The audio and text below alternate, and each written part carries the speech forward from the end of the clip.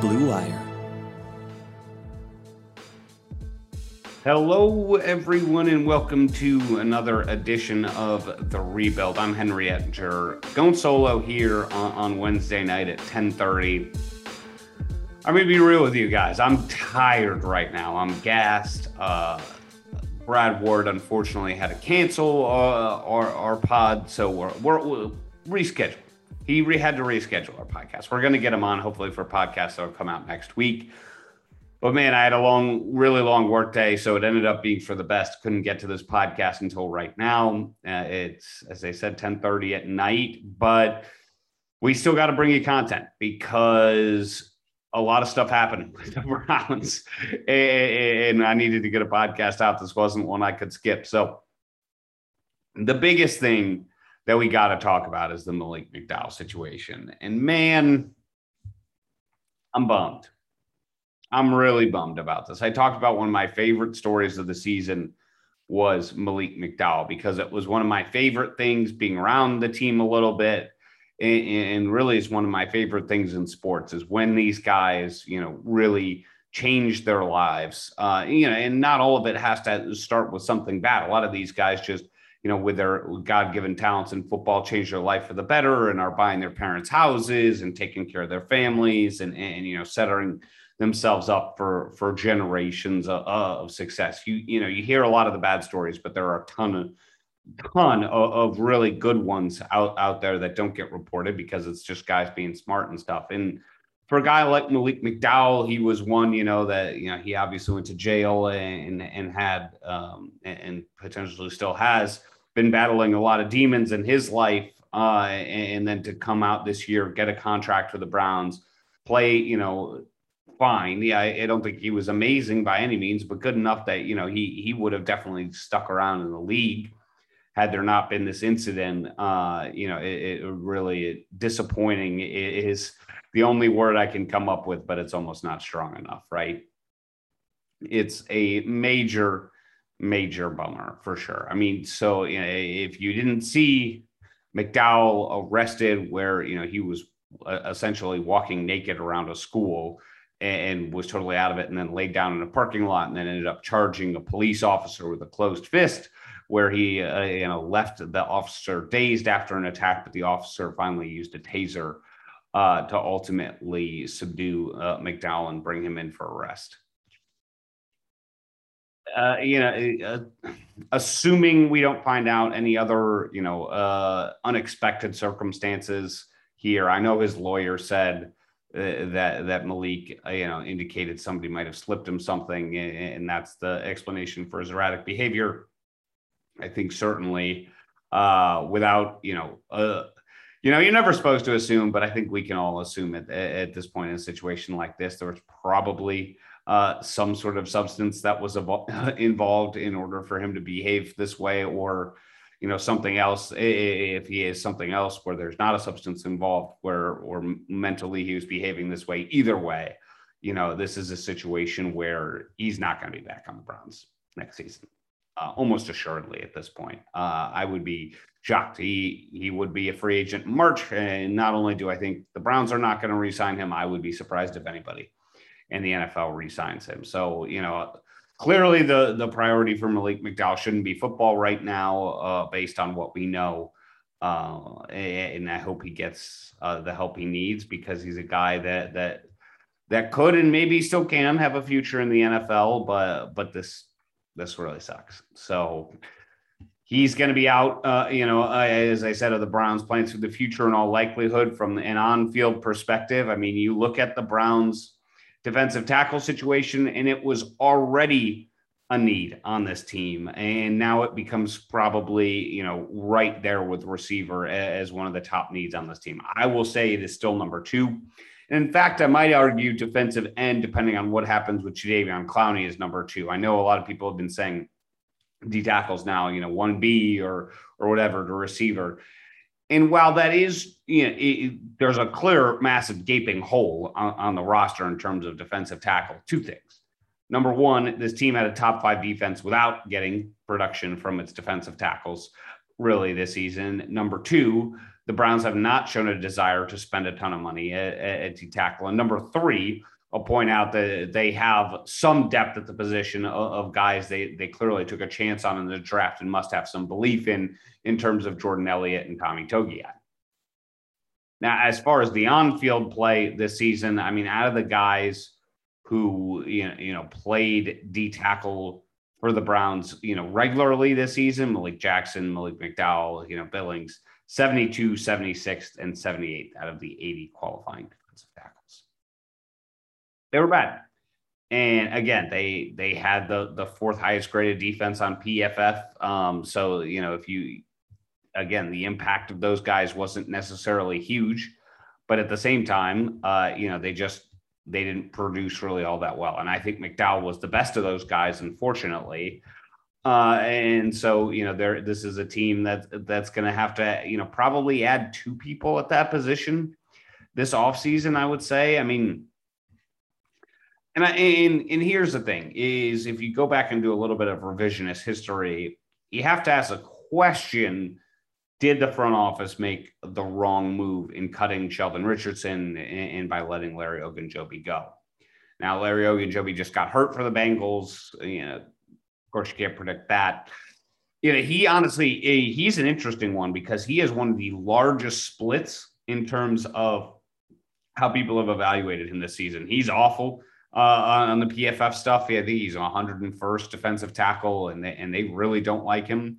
I can tell you some other people in the analytics community who love Larry Ogunjobi, that he had one of the highest ratings as a D tackle in terms of the significance to a run game in the NFL, which is what a lot of the people will say, D tackles are really most important for in this day and age, is, hey, can they plug up the run if you're going to go with smaller linebackers?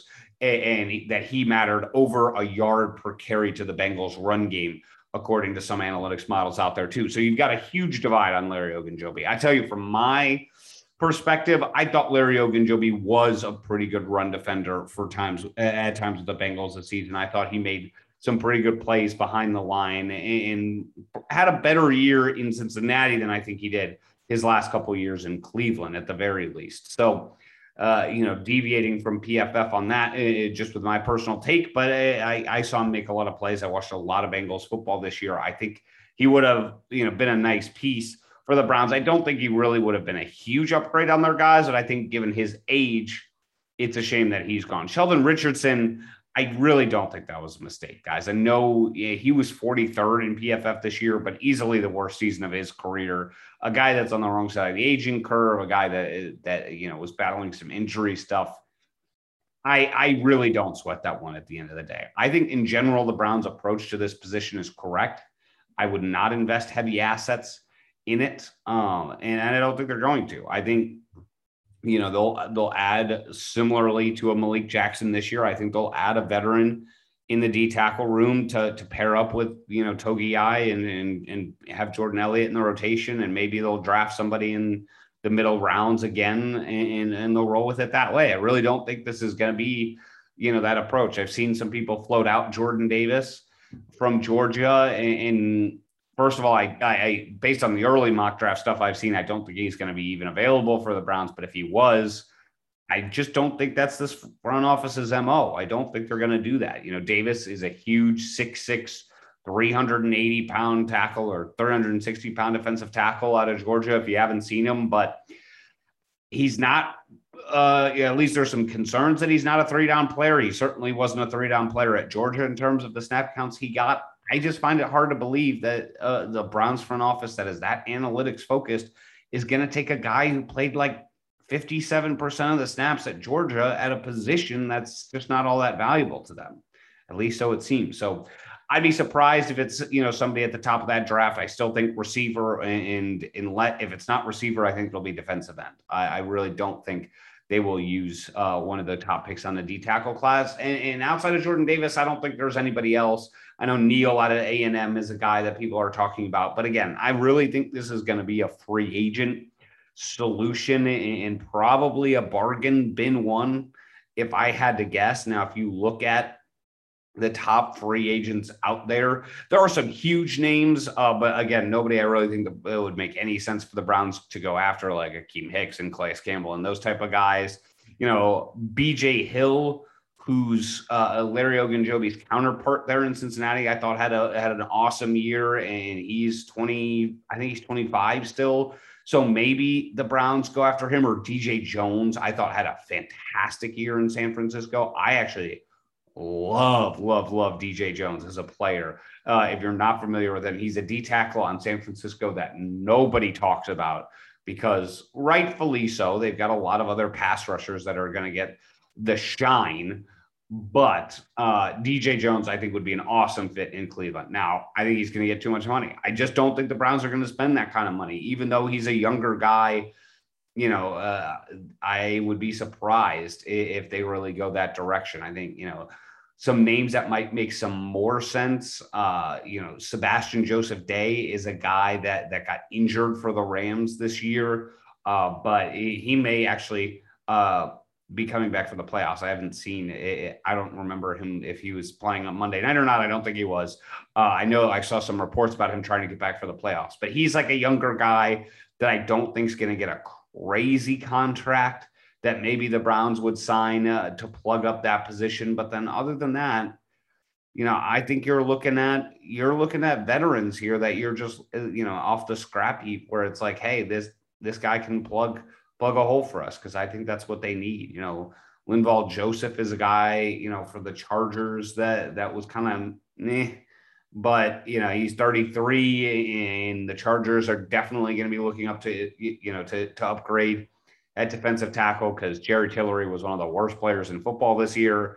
The other position there at D tackle. So again, those are just some names I'm throwing out early on. I haven't dove into it more than that, but I just find it hard to believe that this roster is that this front office is gonna spend a lot of money at that spot for this roster spot. So, Malik McDowell, I thought would have been a starter on this team next season, and they would have looked to upgrade Malik Jackson more so, because Jackson was just worse this season. He really struggled in a lot of facets of the game, but now they need to upgrade on both guys. So I don't think it's a huge loss. I don't think it's going to be crazy, impact on the Browns next season, but it's another hole that you've got to fill, as far as you got to spend some dollars there, or a draft pick or something. It's another need on this roster. So that is the unfortunate on-field impact of the McDowell situation. And then, of course, as I mentioned,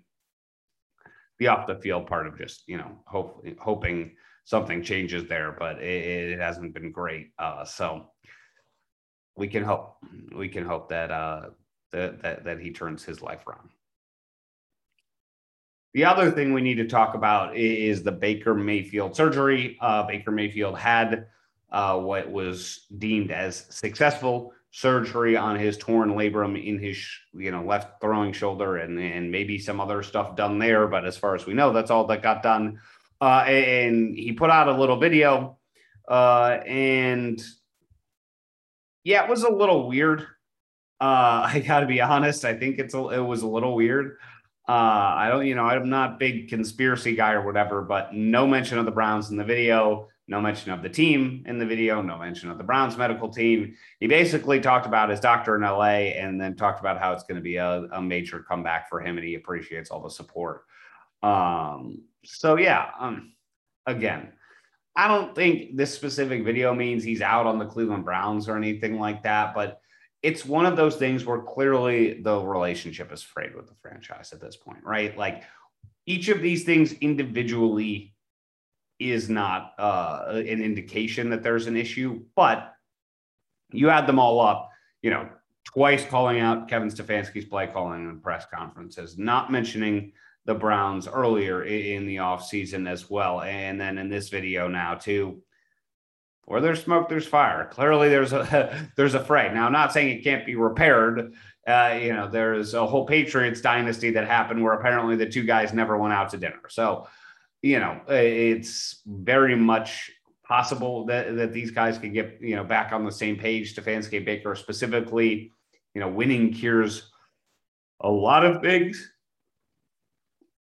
But the vibes just aren't good. The vibes just aren't good. I mean, even Russell Wilson, on the Manning cast, who wouldn't speculate on his future in Seattle, where there are reports that he wants to explore his options. I mean, clearly there's a fracture there, right? Even then, when he was signing off the Manning cast, he did the whole Go Hawks thing. Like, it just doesn't seem like Baker really has any interest in pretending that things are 100%, which is fine, I guess. Whatever. It's not that big of a deal. We talked about on the last episode, guys, that I would think about replacing Baker with, and really the only one that I thought, was worth consideration was Derek Carr, and I don't think that's going to happen. So, yeah, the Browns are going to go roll in the next season with Baker as their quarterback. The reporting early indications are, from Jake Schroeder that he should be, cleared by training camp, if not much sooner, is the exact quote. So, hey, he should go into next season healthy. For those people who think that's, that was the issue, the health, and that was it. Hopefully we find out.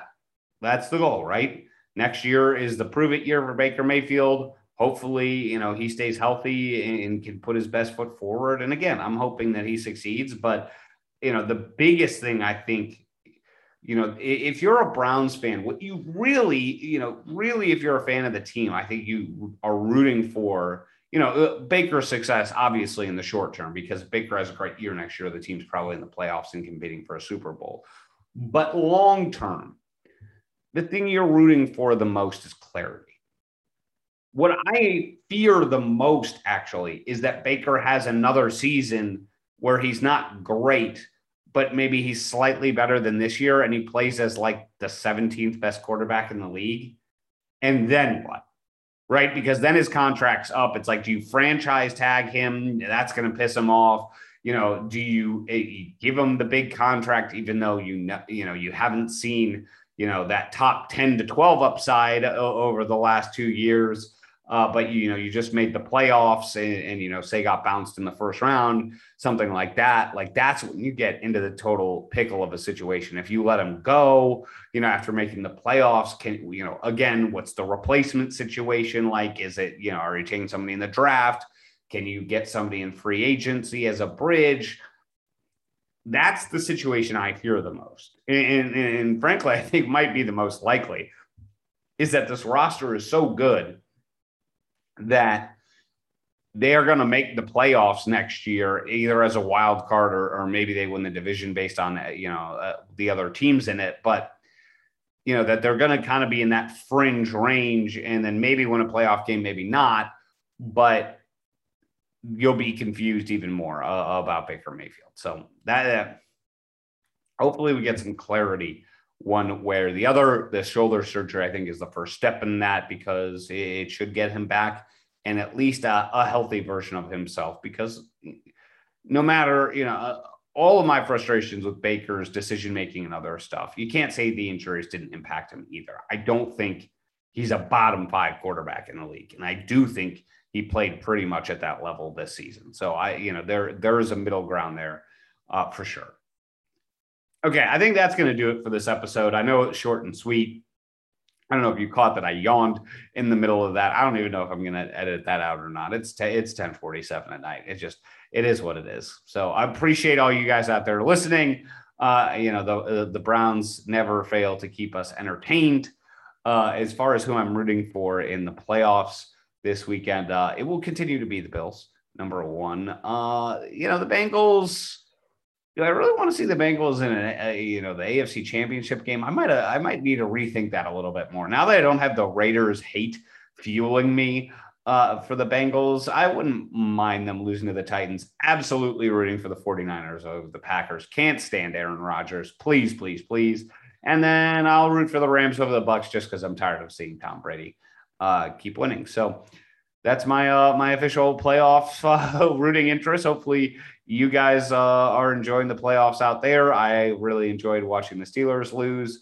And then, now we'll just see how the rest of things play out. But we still got football for a few more weeks. I am going to dive into some of the draft stuff. I even started a little bit watching some Drake London, just kind of YouTube highlights and stuff today. So all that's coming soon. Hopefully when I'm not working quite so late, I will get to it. So Browns fans, take care of yourselves out there, and we'll talk more soon. In the meantime, 2 words for you. Go Browns.